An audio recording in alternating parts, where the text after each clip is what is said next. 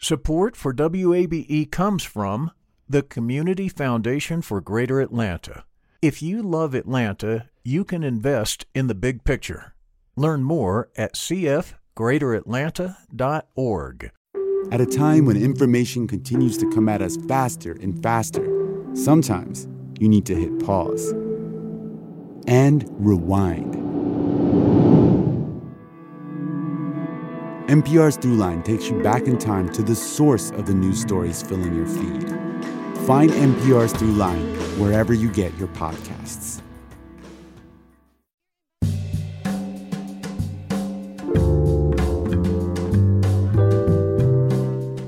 From WABE in Atlanta, welcome to this edition of Closer Look.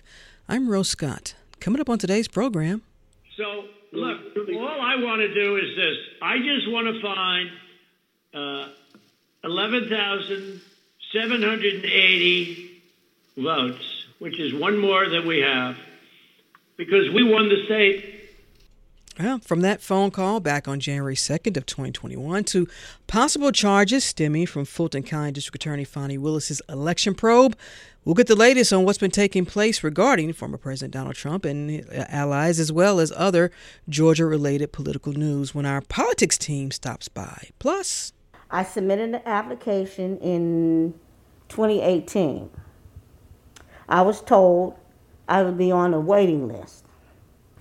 So from there, I was checking often to see if I was getting closer to being picked up for housing. A closer look feature into the challenges seniors are facing when it comes to affordable housing. And speaking of housing, 6 years ago, the book, The Color of Law, detailed what we call credible evidence about the history of racism in U.S. housing practices and policies. Its author was Richard Rothstein. Now comes a follow-up, Just Action, by Rothstein and his daughter Leah. So all that's coming up. But first this, the state is now issuing terminations for people who may no longer qualify for Medicaid or children's health insurance. Georgia is in the process of reevaluating almost 3 million members for continued health insurance coverage over the next year, as we hear from Jess Mador. The earliest date Medicaid or Peach Care for Kids members could lose coverage is June 1st, but those notified about potential termination have another 90 days to submit any requested documents, and they can appeal. The Department of Community Health is evaluating every Georgian with a plan over the next year. Until now, during the pandemic, the federal government barred states from cutting off Medicaid coverage. The goal was to make sure people had health insurance. The official COVID-19 emergency has ended, and states are now mandated to recertify eligibility for every member around the U.S. Jess Mador, WABE News. And Georgia is now offering a digital option for a driver's license. We're going to talk to him a little bit later, but for now, WABE's Raul Bali reports it is available on certain devices right now. A digital version of a Georgia driver's license or state ID can now be loaded onto the Apple Wallet app for iPhones and Apple Watches. You have to have at least an iPhone 8 or an Apple Watch 4. Steps include taking pictures of both sides of your license along with pictures of your face. Verification can then take up to 2 days. For now, it can be used at 19 airport TSA checkpoints around the country, including Hartsfield-Jackson. Most importantly, you still need to carry your physical driver's license or state ID with you. Law enforcement will not accept digital IDs, and TSA can still ask for your license or ID. Raul Bali, WABE News. Georgia Governor Brian Kemp says the state is committed to the shared values it has with Israel. That came as Kemp is spending nearly a week in Israel. He posted a picture on his social media shaking hands with Prime Minister Benjamin Netanyahu. He was also meeting with Israeli businesses during the trip. It's Kemp's fourth overseas trip as governor and his second in less than 6 months.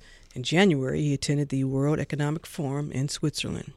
Finally, for more than 50 years, the Chick-fil-A at Greenbrier Mall was a mainstay. But over the weekend, the last chicken sandwich was served.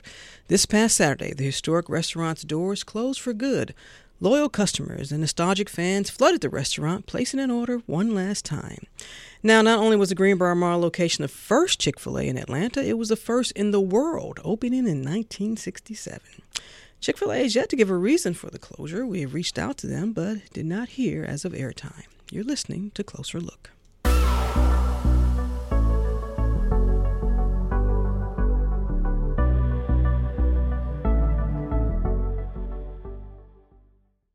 Support for WABE comes from the Community Foundation for Greater Atlanta. You can go beyond giving to impact. Learn more at cfgreateratlanta.org. Support for WABE comes from 100 Miles, a nonprofit committed to preserving Georgia's 100-mile coast. A landscape unlike any other, Georgia's coast is home to vital communities and people from all walks of life fighting to protect it. Help keep Georgia's coast flowing at ourgeorgiacoast.org.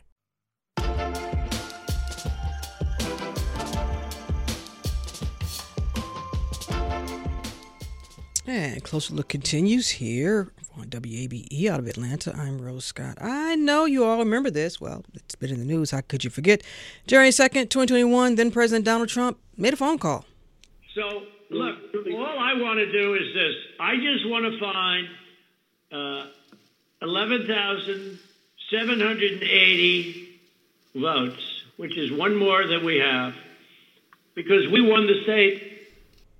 Been at the top of the charts ever since. From that phone call to possible charges stemming from Fulton County District Fonnie Willis's election probe, there's been so much taking place, as well as other Georgia-related political news. It's hard to keep up, which is why our politics team is on the WABE payroll. Let's welcome in Raul Bali and Sam Greenglass. Glad to have you on the payroll, fellas.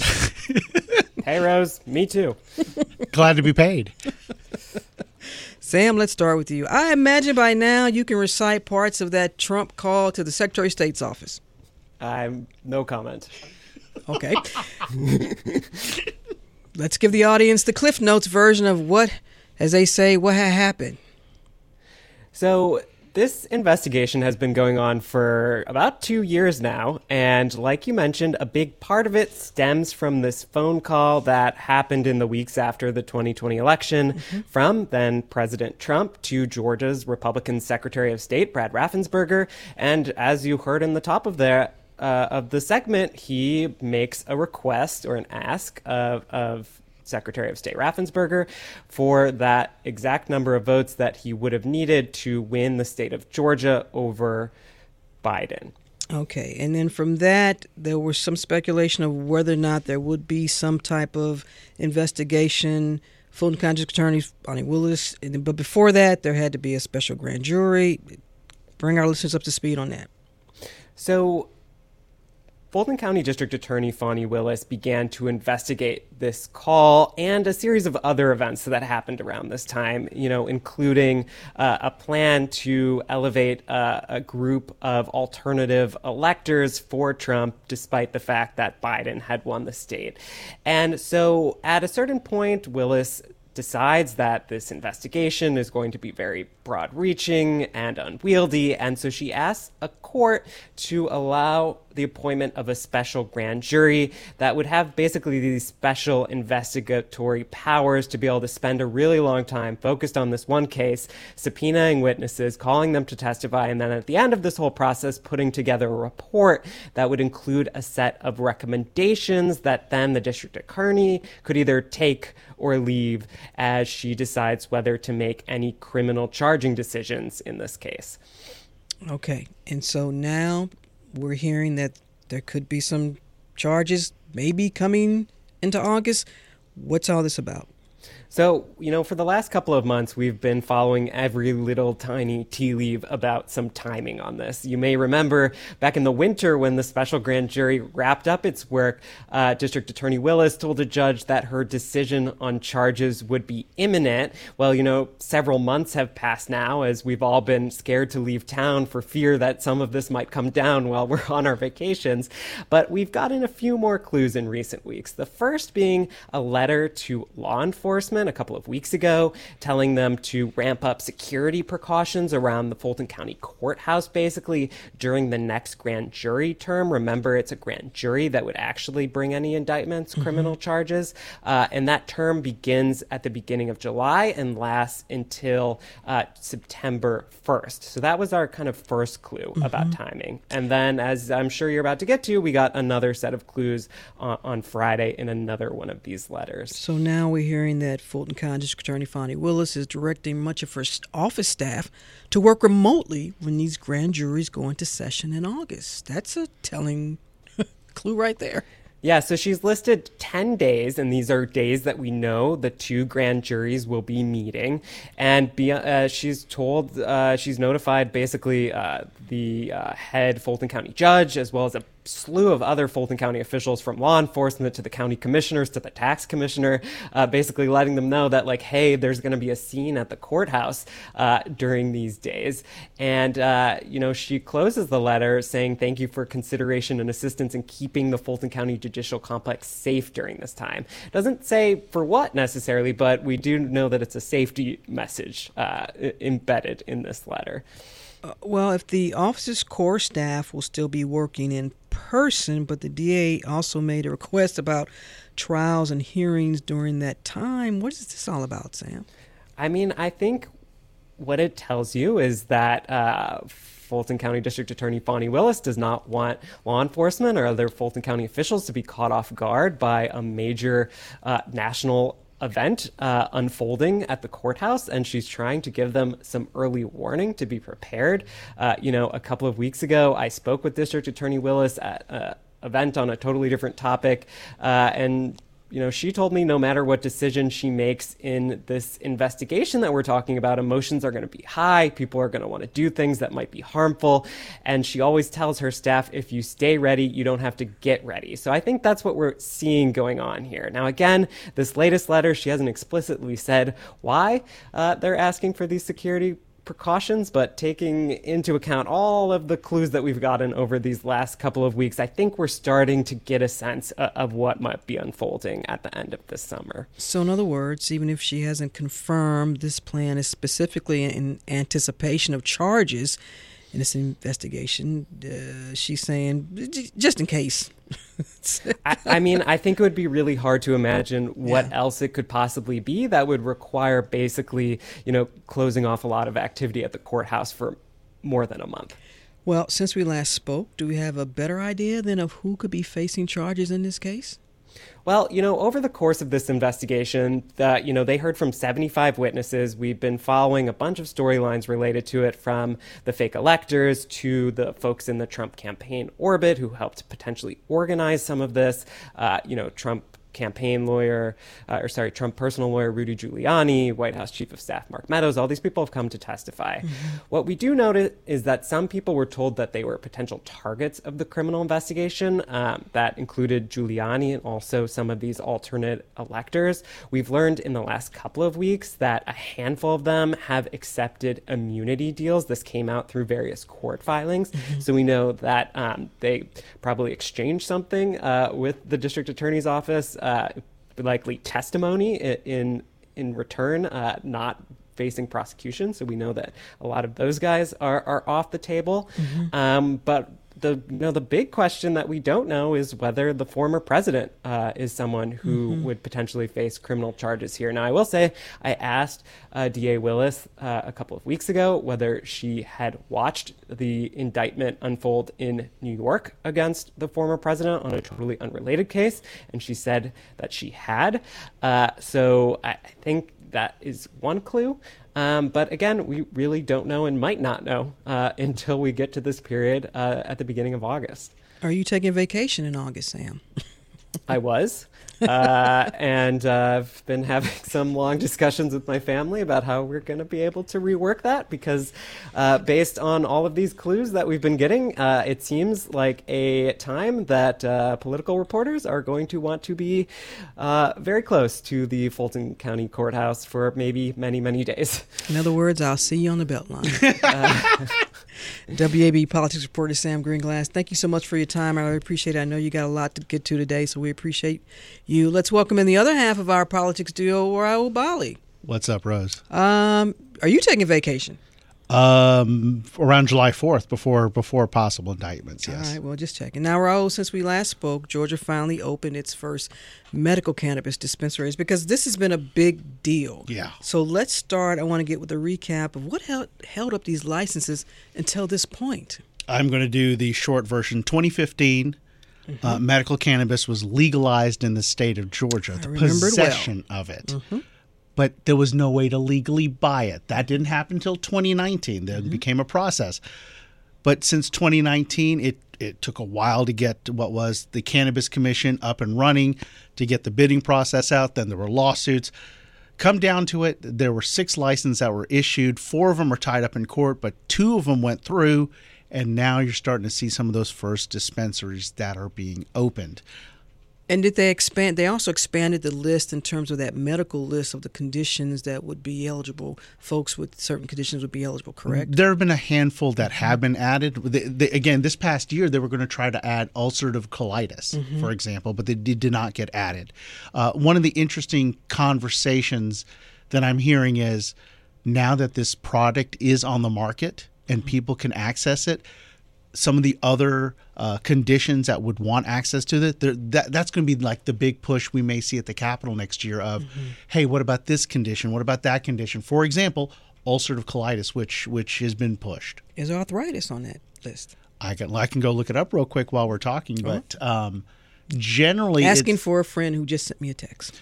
Generally those there's got to be some level of pain with that arthritis, if I remember right. And it really does. And from what research and the experts who testified back then said, it's proven that it works for so many, and especially for some kids too. Absolutely, and that's in that autism area with severe autism and some of the other conditions in that area. I want to stay with the legislature in a sense for a moment, because the Georgia State Senate Committee is looking at making changes to the certificate of need for folks who aren't familiar. What does all this mandate cover? I want to talk about this. So if Rose Scott wants to open a hospital or a nursing home or a surgery center, like a surgery center that only handles knees, you have to go to the state of Georgia, specifically the Department of Community Health, and get what is called a certificate of need, that there's a demand for this service, that can serve this area, and it wouldn't take away possibly from other institutions that are nearby. And what this comes down to is you have folks, mainly, for example, you have conservatives and Republicans who say, hey, look, we need to just get rid of this. And if Rose wants to open a surgery center X, Y, and Z, she should. The concern from what you hear from the hospitals is, well, if you do this, you're going to go skim off all the good patients and leave us with either uncompensated care or care that doesn't get great reimbursements. And hospitals, which are already dealing with major challenges of reimbursements, are going to be even in a worse condition. So on the one side, you have hospitals saying no. On the other side, you've got you have Republicans. You also have health plans who are saying it's time to get rid of. They call it an outdated law. With this Senate committee looking into it, that's probably a good indication that this is going to come up next legislative session. Well, we saw it in the last session because Burt Jones is one of the leading proponents to get rid of this. He's saying these surgery centers should be able to open, or smaller hospitals should be able to open without these regulations. And he held up legislation. You know, for example, some advocates say that the mental health follow-up package was held up because of certificate of need. So you've got a lieutenant governor who is the president of the Senate who says this is a priority for me. You can see that happening in the next session. Interesting. Now, state lawmakers are also considering changes to tax credits. What do you know so far about this? There's so much discussion, and the big one always is the film tax credit. You know, is it being abused? Is it bringing as many jobs? What is the return on investment on these things? You know, actually just this past weekend saw Guardian of the Galaxy with my kids. I'd actually never seen one of those movies before. At the very end, there's the big Georgia peach on there. What is Georgia getting in return for whether it's the movies done here, post-production done here? Is Georgia getting good return on money, not only on that credit, but other credits? And so that's the discussion. You know, are Georgia's dollars being spent well? You're gonna have people on both sides who are like, look, this is worth every penny, what it brings the state of Georgia, and others are like, this is not. And this goes across party lines as well. Interesting. I want to switch for a moment and get to MARTA because this has been a lot in the news. MARTA officials have just shared their proposed budget for the agency's coming fiscal year. What are the main takeaways here? So main takeaways, first of all, always the first question people ask me, is there a fare increase? Right. No, there's no fare increase. Too fitty, as they always say. Too fitty. See, and I sent you that. I'm a budget geek, so I'm flipping through the pages of the budget, and I landed on the page with MARTA's fare history, and I'd forgotten it was $1.25 when I came to Atlanta. So no fare increase, and there were tokens. And tokens. And that was the other thing. I forgot tokens. So for those who don't know, the tokens went away in 2010. I didn't realize it was that recent. But the big thing that MARTA wants people to know is they want to get back to pre-pandemic service levels.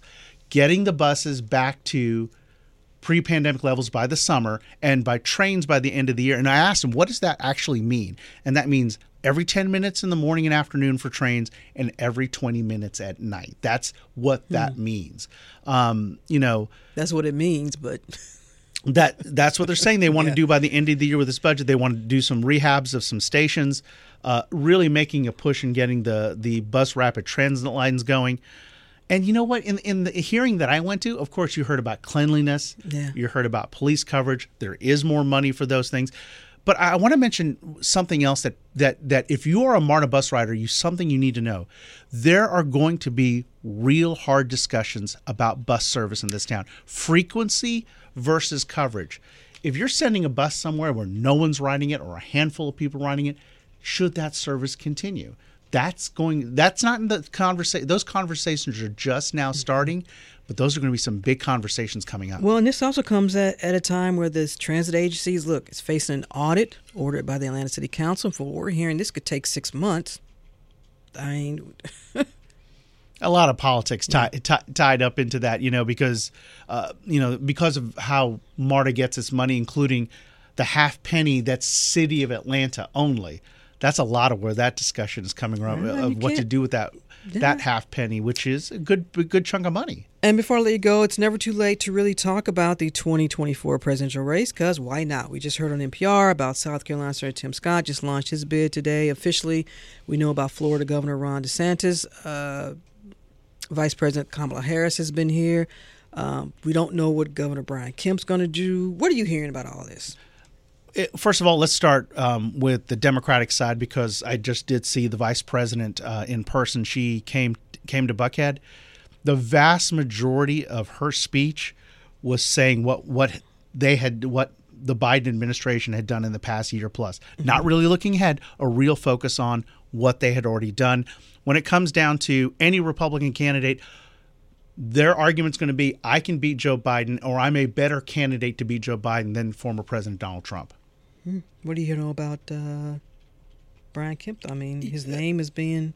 So I heard an interview with Cody Hall on another news organization, and what it comes down to is, at this very moment, you got to have structure already in Iowa and New Hampshire, and you don't see that structure set up yet. Now, we suddenly see him go to the Iowa State Fair. I think then we'll start looking, but at this very why else would he go to the Iowa State Fair? I mean, nothing against Iowa State Fair. I'm just saying.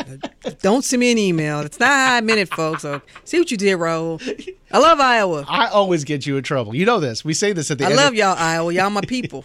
Goodness.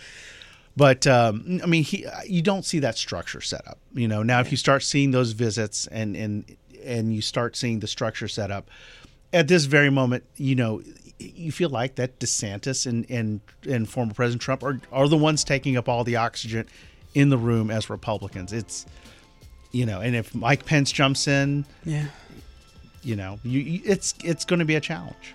All right. As always, we appreciate you and Sam. WABE politics reporter Raul Bali, thank you so much for taking your time as always. Say hello to the boys. I will. They're great kids.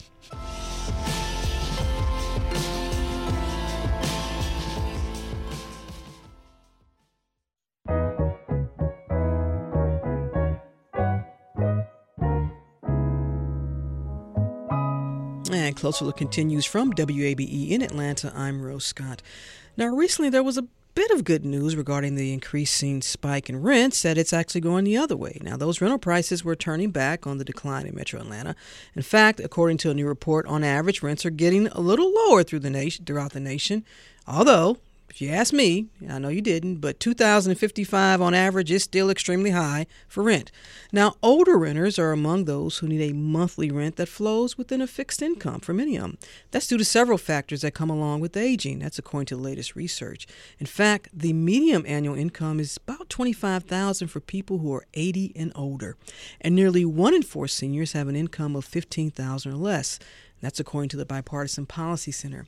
Closer Look producer LaShawn Hudson spent time with a local senior about the unexpected circumstances that forced her on a housing waiting list for a few years. And as you'll also hear, there's very little housing agencies can do to help expedite the wait.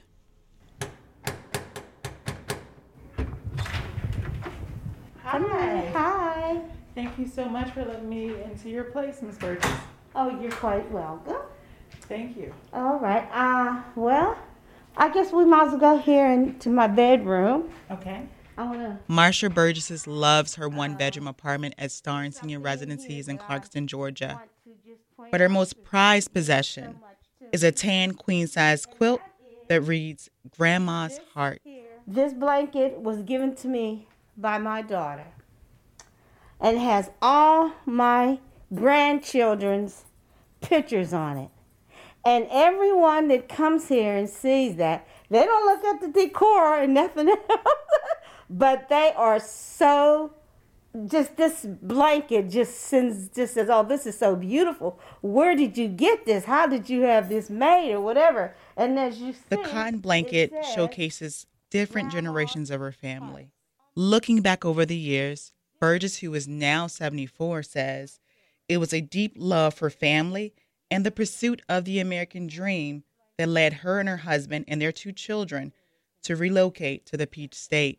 We made a move so my children could have more advantages of, going to school and pursuing with their future. Over time, the Burgesses built a solid life together.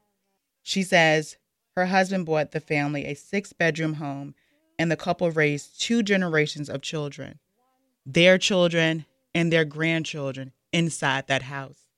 But about 7 years ago, things changed, and she found herself at a crossroads. And what happened is because of some personal marital problems, I ended up having to move from the home that I was living in. When I realized that I had to move from a house to an apartment, I had a lot of concerns because I didn't know how I would be able to adjust in a smaller place. I didn't even know where to start to look for an apartment for myself. The newly separated mother tried to hang on to the aging family house. But she says it was crumbling and needed a mountain of repairs, including a new roof. Just the thought of downsizing and finding a new place was overwhelming. So what I did, I went to the Housing Authority of DeKalb County. I submitted an application in 2018. I was told I would be on a waiting list. So from there, I was checking often to see if I was getting closer to being picked up for housing. Seemed like it was going on and on and on and on, and I didn't hear anything. Patience finally paid off. She was eventually able to move into Star and Senior Residencies. It was an answered prayer. So finally, I was contacted in 2020 about the elderly PBV waiting list for the online pre-application for 1 day here at Starnes Senior Living. I applied for that, and I qualified. The state-of-the-art senior living facility that opened in 2021, owned by the Housing Authority of DeKalb County, is a 4-story mid-rise building.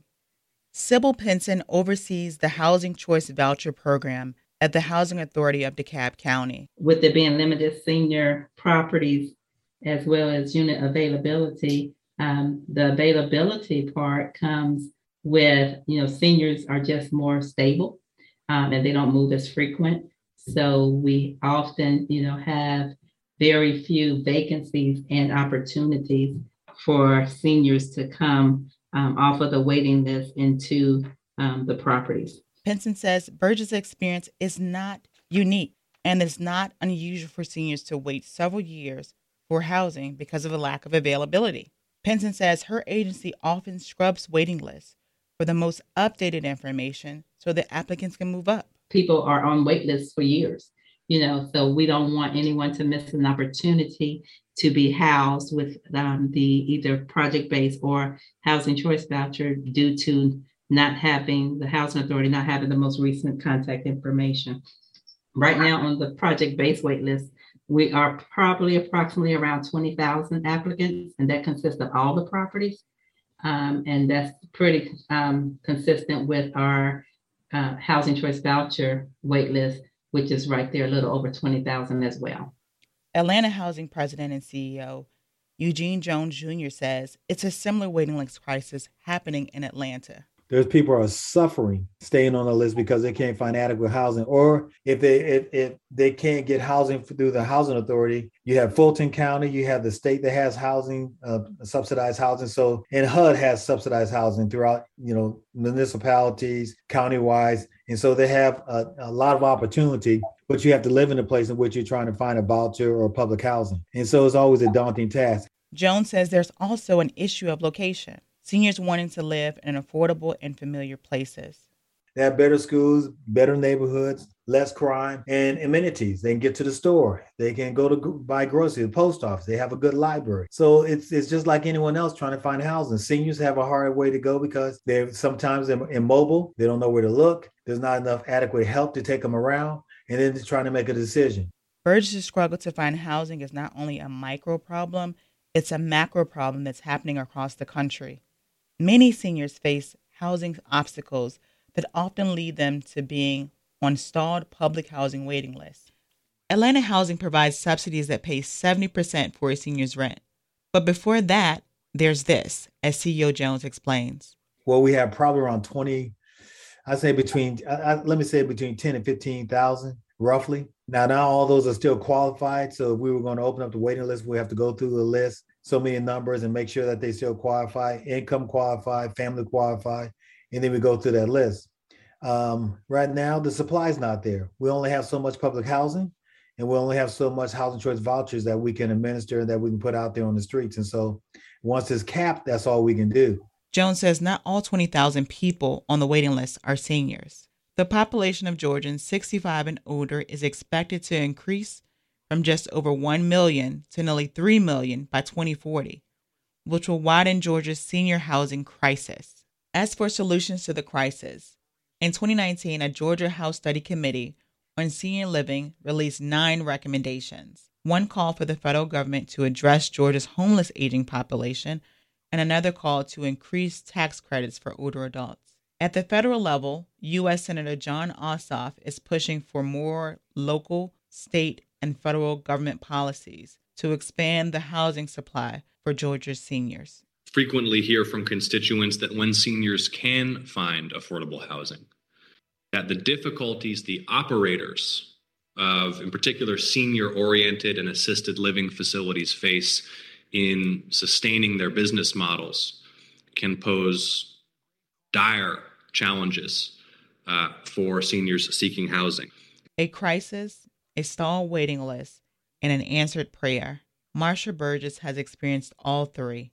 She says she's forever grateful to have safe, secure, and affordable housing. But through the grace of God, I made it through. And Starnes, being here at Starnes has just been a wonderful place for me to live. I love everything about it. It took Marsha Burgess 3 years to find what she calls her safe haven. But many seniors, they are still waiting. For a closer look, I'm LaShawn Hudson.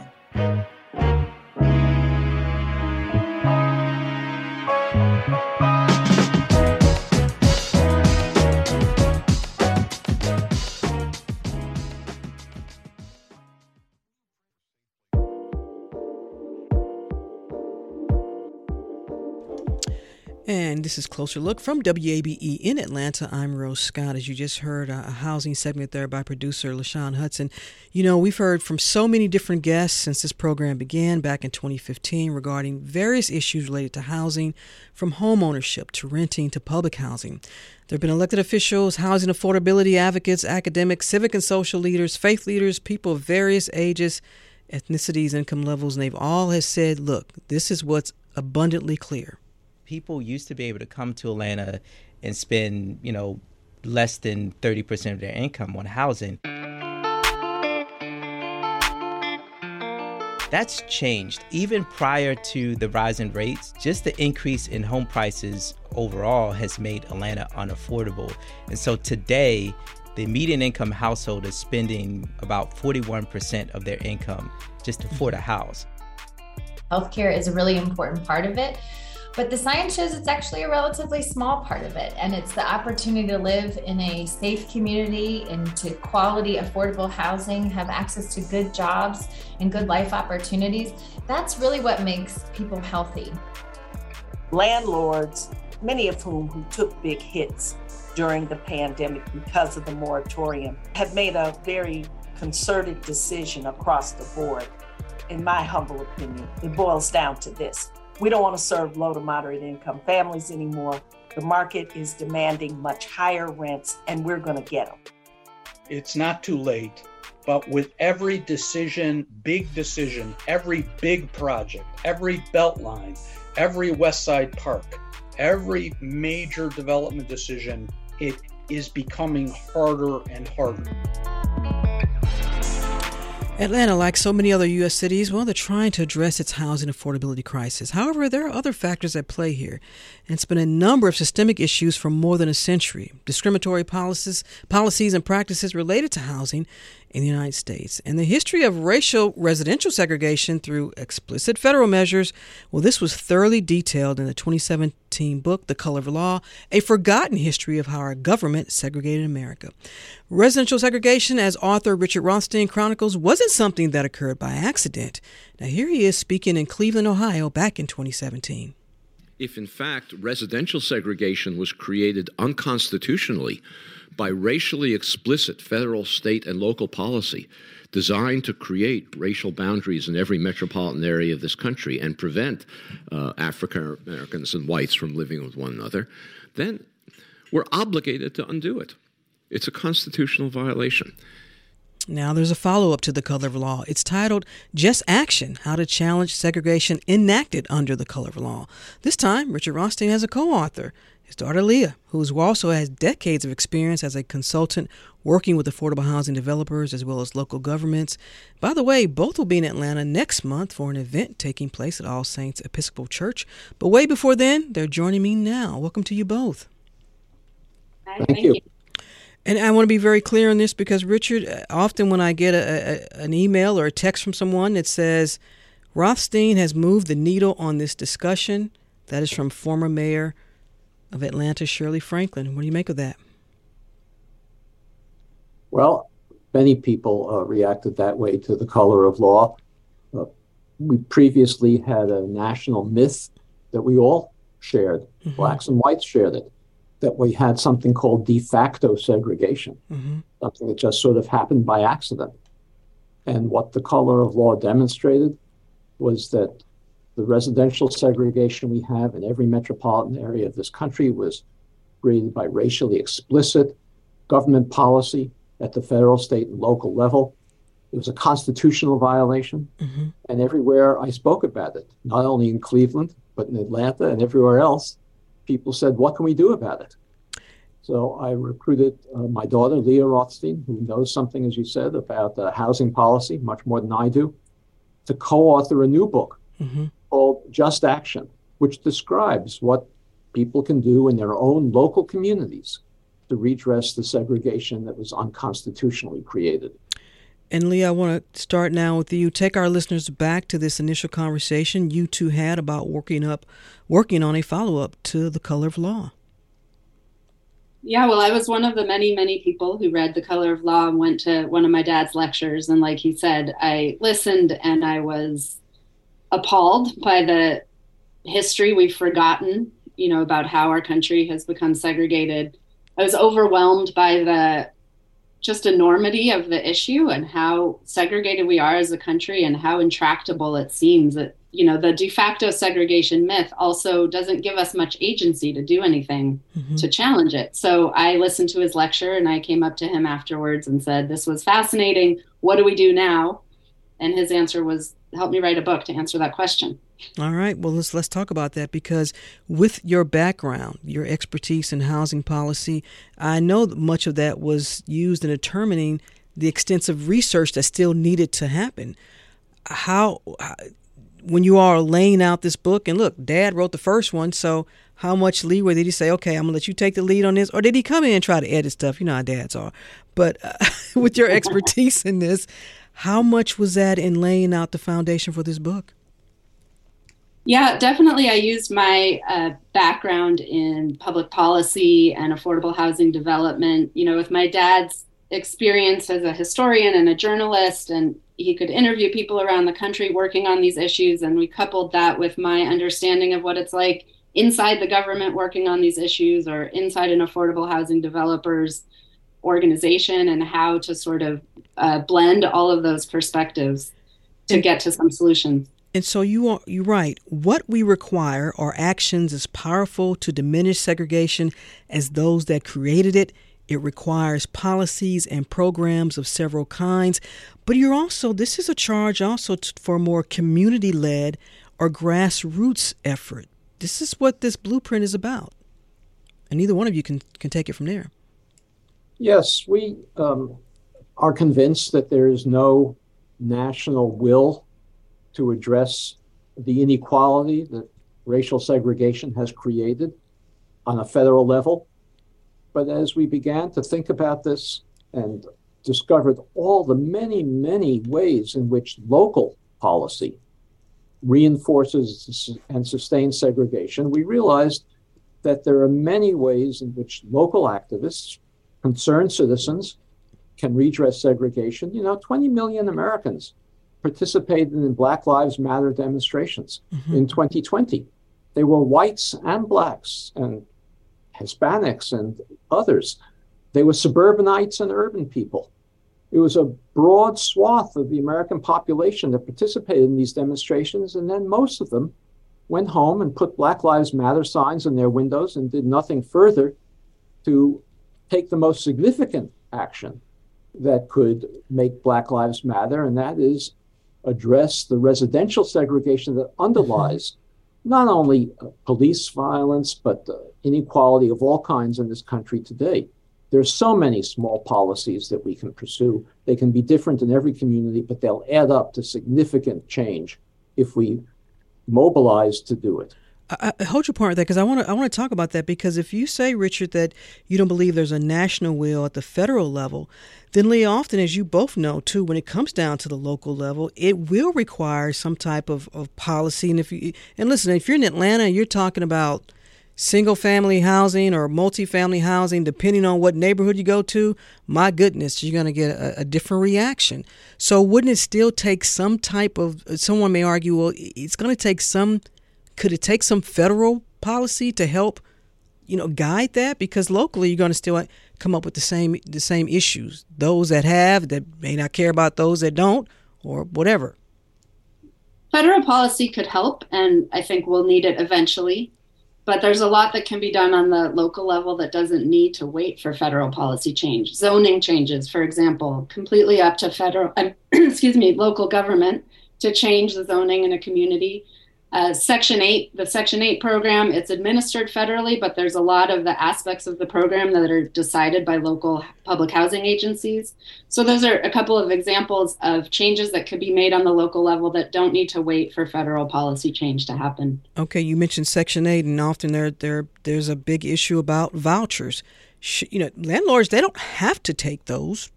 Some say, well, this is part of the problem. How do you navigate through something like that, a local policy like that? What is your advice or that you're giving to folks in this book to tackle something like that? There's a lot of aspects of the Section 8 program that can be addressed locally that can make it a better tool to allow low-income families to move out of high poverty neighborhoods. And some of those changes have to do with the voucher amount itself, which is set or has the local public housing authorities have control over setting that voucher amount that could make it be worth more in higher cost areas of a region than in lower cost areas, so that voucher holding families can afford to move to higher cost neighborhoods. The local public housing authority could also modify its administrative procedures to make it easier for landlords to work with the program. It could also, local groups can work with landlords in their neighborhoods to dispel some of the myths about renting to Section 8 voucher tenants, and to, we've talked to several landlords around the country who prefer Section 8 tenants as their tenants because they're more stable and they take better care of their properties. So organizing landlords to be more willing and more excited about renting to Section 8 tenants is another thing that can happen locally. In the section where you all are talking about investing in segregated Black neighborhoods, and I know it's not lost on either of you that the other optic to that is that in a lot of Black neighborhoods now, and Atlanta is one, and I'll get some emails, but let's be really clear because I've been here for a while too. These neighborhoods are up against developers coming in and real estate investors buying up properties, and then the identity of the neighborhood changes or has been changing. And Atlanta has a lot of them. Well, let me say again, though, that the theme of this book is not just to put out good policy ideas that local government can follow. The idea of this book is to mobilize some of those 20 million people, both Black and white, suburban and urban, to press for policy change. So in the book, and Leah will describe those in a second, in the book Just Action, we describe many policies that can be followed in existing low-income Black neighborhoods to prevent the displacement of existing residents. But we're not suggesting that simply by talking about those policies, local government is going to enact them. It needs organization. It needs a new civil rights movement to demand these policies. And Leah, your father makes a point in the book that it will take your generation to do this. So let's talk about mobilizing. And again, there's no simple solution, but if this is a plan of action and you're giving folks, these groups here, 3 bullet points, what are they? What's that first one?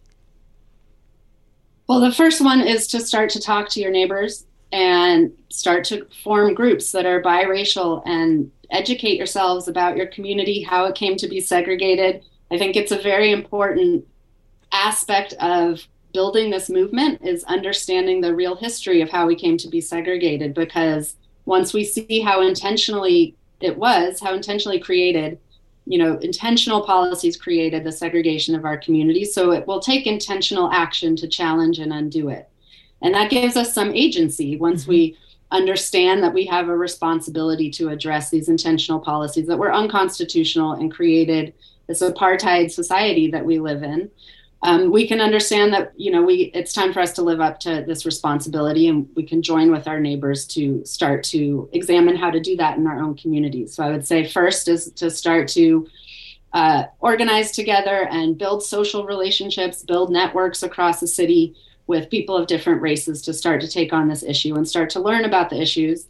And then, then to accept this idea that we put out in Just Action, that there's a lot that can be done locally. It's easy to be overwhelmed by the enormity of the issue. And there's a lot that we can do piece by piece to start to challenge and undo the segregation of our communities. If the color of law, which proves how government at all levels created segregation, and then Just Action is this describes where to begin to undo it, then what is the measure for these communities' efforts, if enacted, that they're effective? I mean, how long is it? Another 5 years we see this, 10 years? Sort of what's that metric that you use to determine how effective this has been? This new movement, as Richard called it, it is a civil rights movement here. Well, I'll give you some examples. You mentioned before the developers coming into low-income neighborhoods and resulting in displacement. There are many policies that could minimize the displacement, not eliminate it entirely. No policy is perfect. Inclusionary zoning is one. Protection for renters who are evicted is another. Developing land trusts to create affordable housing in these neighborhoods is another. We can go into detail about all of these. Each one of them is going to take a mobilized coalition of Black and white activists who say they support Black Lives Matter and who want to do something about it. They won't happen on their own.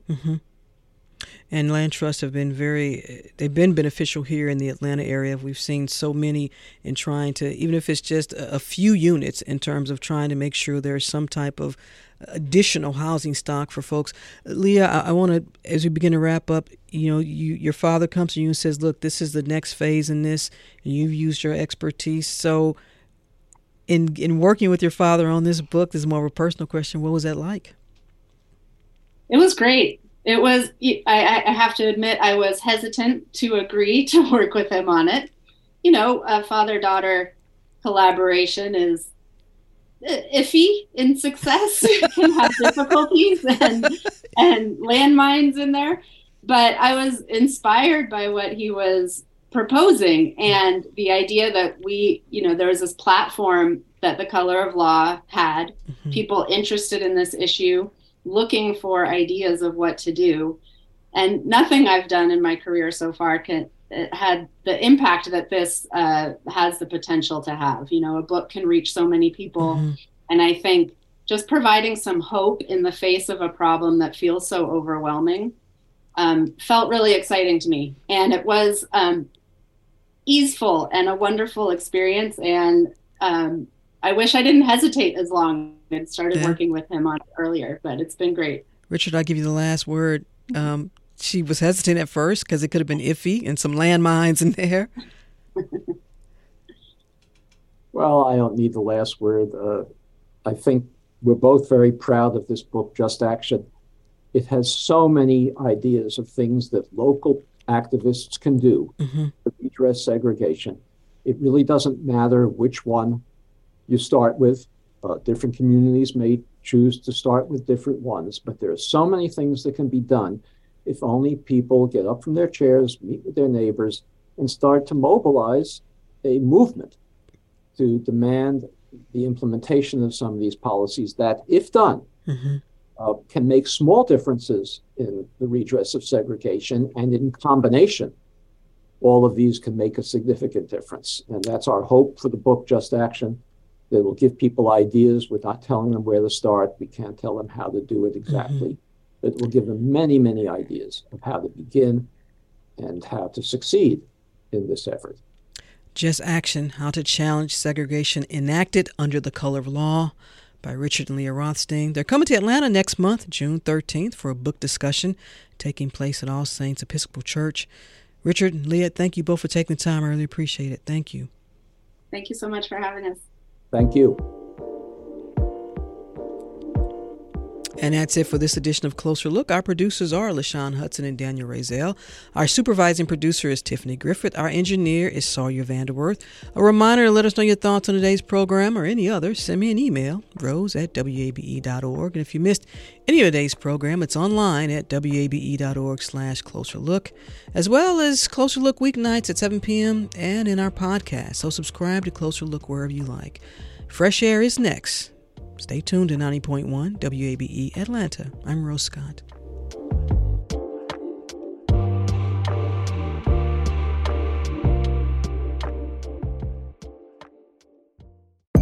Sounds Like ATL is a music documentary series that takes an in-depth look at the artists amplifying Atlanta's famed music community. Built around a desire to highlight Atlanta's diverse and world-renowned music scene, each episode features unforgettable, intimate musical performances by fresh new musical guests, each with exclusive interviews about the stories behind their music. Listen at wabe.org or wherever you find your podcasts. Hey y'all, I'm Mark Kendall. And I'm David Perdue. And we're the hosts of What's Good Atlanta, the new weekly comedy podcast from WABE. On What's Good Atlanta, we run down uplifting and unusual headlines from the universe known as Atlanta. And while we may not be journalists, we are comedians, and we'll be breaking down news and breaking down the stories that make you smile. We're just trying to see what's good, Atlanta. Episodes drop Fridays at wabe.org or wherever you get your podcasts. I get mine from a guy named Craig. Shout out to Craig. Mm-hmm. WABE.